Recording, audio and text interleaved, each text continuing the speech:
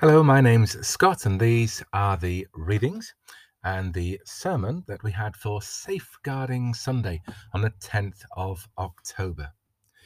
The first reading was from Paul's first letter to the Corinthians, chapter 13. If I speak in the tongues of mortals and even of angels, but do not have love, I am a noisy gong or a clanging cymbal. And if I have prophetic powers and understand all mysteries and have all knowledge, and if I have all faith so as to remove mountains, but do not have love, I am nothing. If I give away all my possessions, and if I hand over my body so that I may boast, but do not have love, I gain nothing. Love is patient. Love is kind. Love is not envious or boastful or arrogant or rude. It does not insist on its own way. It is not irritable or resentful. It does not rejoice in wrongdoing, but rejoices in the truth. It bears all things, believes all things, hopes all things, endures all things. Love never ends. But as for prophecies, they will come to an end. As for tongues, they will cease. As for knowledge, it will come to an end. For we know only in part, and we prophesy only in part. But when the complete comes, the partial will come to an end. When I was a child, I spoke like a child, I thought like a child, I reasoned like a child. When I became an adult, I put an end to childish ways. For now we see in a mirror, dimly, but then we shall see face to face. Now I know only in part, then I will know fully, even as I have been fully known. And now faith, hope, and love abide, these three, and the greatest of these is love.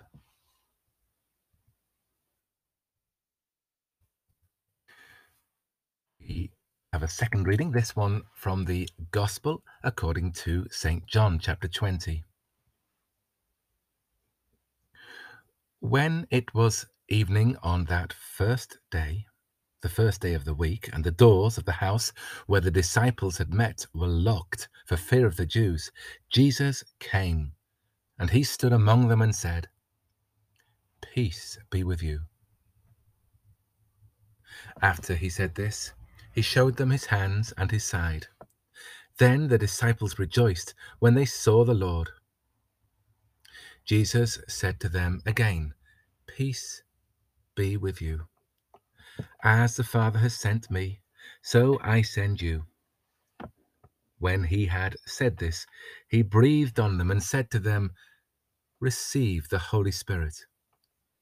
If you forgive the sins of any, they are forgiven them. If you retain the sins of any, they are retained." But Thomas, who was called the twin, one of the 12, was not with them when Jesus came. So the other disciples told him, "We have seen the Lord." But he said to them, "Unless I see the mark of the nails in his hands, and put my finger in the mark of the nails and my hand in his side, I will not believe." A week later, his disciples were again in the house, and Thomas was with them. Although the doors were shut, Jesus came, and he stood among them and said, "Peace be with you." Then he said to Thomas, "Put your finger here and see my hands. Reach out your hand and put it in my side. Do not doubt, but believe."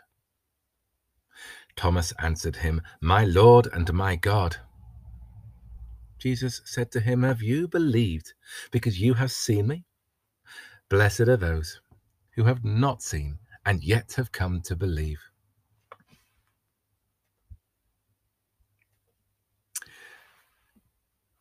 So we had a sermon. And this sermon on the back of the readings was a sermon for Safeguarding Sunday, a nationwide initiative picked up by the church and promoted throughout churches throughout the land. Now, in the attic of our house, I've got a big, thick jacket, and it's bright orange, or at least it's meant to be bright orange. It's got a bit mucky with really thick grease over the months and years because I use it, especially when it's cold, working around the engines on the North Yorkshire Moors Railway. And by wearing what's meant to be bright orange, we keep ourselves safe. We can be seen, and we take on the identity of someone who works on the railway, or in my case, only occasionally, sometimes working in the shed, perhaps working out there on the line. The railway's got a great a scheme for young people to bring them on and to get themselves thoroughly mucky and then send them away home to get cleaned up. Some of the locomotives that run on the railway look fantastic, running up and down, gleaming, clean. But if you see pictures of when they were had finished their normal working life, they were in a terrible state. And it's taken a huge amount of time, effort, and money to get these old steam engines to look like they do today, to restore them to, if you like, the factory settings and to look splendid. There was a time, not long ago, when the pressing need for change was over safeguarding against accidents at work and at home, both for the rich and for the poor. Hard hats, high vis, health and safety rules and regulations at work, at home, in public places, all of these with the idea of keeping us physically safe and to avoid accidents, life-changing accidents. But when we think of safeguarding today, we tend to think of protecting the vulnerable in society from deliberate acts of harm, acts which clearly are not part of our God's plan. All of us will find ourselves vulnerable from time to time, but some adults and all children are always vulnerable. God calls all of us to protect the weak and the needy. Now, I was, and still am, enormously grateful to Rector Martin for giving me the preaching slot on Safeguarding Sunday. Safeguarding, or a lack of safeguarding, affected me as a child growing up in the church. And it's clearly important to others as well. I've never had people asking me to include a message that's important to them in the sermon. But a few people, knowing that I was preaching on Safeguarding Sunday, have hoped that I would include a particular point important to them. I'll give you two examples. The first is from Jan. Please can you remind people that safeguarding is everyone's business. Jan is our church family's designated safeguarding officer and works within our safeguarding committee with Martin. This is a simple and common message. It's on the diocesan website, and if you ever travel on a train, you will recognize a frequent message which says, see it, say it, sorted. It's a message to everybody. See it, say it, sorted. Now, just note that the message on the trains is not see it, say it, sort it.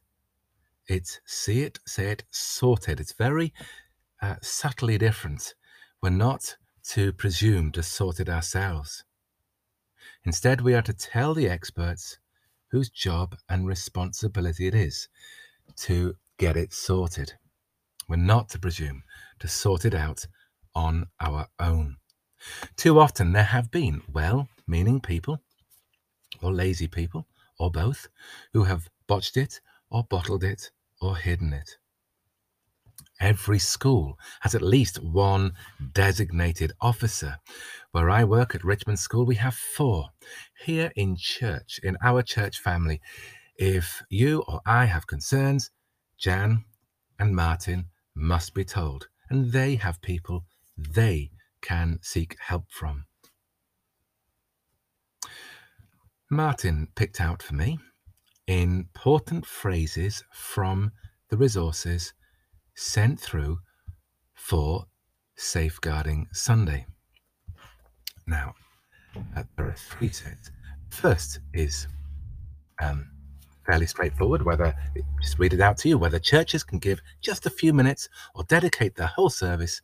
Safeguarding Sunday is a really helpful and important way of focusing on all the work that goes on 365 days a year in our churches to make them safe places. And the second is also, second piece Martin picked out is also fairly straightforward. From our children's and young people's activities to clubs for the elderly and food banks, our churches are involved in every community. Protecting vulnerable people is at the heart of the Christian message. The heart of the Christian message. And the world needs this message of healing, love, and true, restored identity. We know that there are those who seek to damage, to seek to belong to groups in which there are vulnerable people. The church, schools, scouts, swimming club, athletics clubs, football clubs, Oxfam, Samaritans, charities, the police, the Metropolitan Police. Martin has for a third section to be highlighted, and this is more challenging for us in church. Safeguarding Sunday is all about creating an opportunity for churches to show to their communities that they take this responsibility seriously. And this quotes a bishop called Bishop Jonathan. And that is a little harder. There is a small number of people, but not an insignificant number, who've been hurt by the church, whose lives will never be the same again. Their response to such a statement can be deep anger that the church presumes to represent this healing message to the communities that we serve. Even if they, out in the communities, still accept the heart of the message of Christ, they will struggle to accept that our church represents this message. And it is the message of healing and love and true identity, an identity that can be restored, unblemished from all the damage others have done to us and we do to ourselves. So who is this Bishop Jonathan Gibbs? Actually, although he's got a national profile, he's one of our bishops here in the Diocese of Leeds. He's Bishop of Huddersfield. He's also the National Church's lead safeguarding bishop. And he has also shared with us that he experienced, to use his words, childhood trauma, the impact of which resonates and fluctuates many years later. This is important. With the greatest respect to Jonathan, his wounds are a gift to us and the church. If a person damaged by the church can still find the church to be a place in which God can be found, a church in which healing is still possible, a church that worships a God who restores true identity, then our church has usefulness and value. As we say at St. Mary's, keep hold of that which is good. When I have spoken or sometimes written about safeguarding and abuse, one point seems to resonate with people. When I was a child, I spoke like a child, I thought like a child, I reasoned like a child. When I became an adult, I would never become the person I would have been. But I am still, and you are still made in the image of God. For now we see God as if looking in a mirror. It's a murky image, and it's got all sorts of other DNA mixed in. Damage, negativity, arrogance. We bear the scars of damage others have done to us, the scars of the memories of the things we have done to others, and all those things we have done to ourselves. Christ represents the healing God. If Christ does not come, then we are to remain in that dark, locked room, scared and alone. But he comes.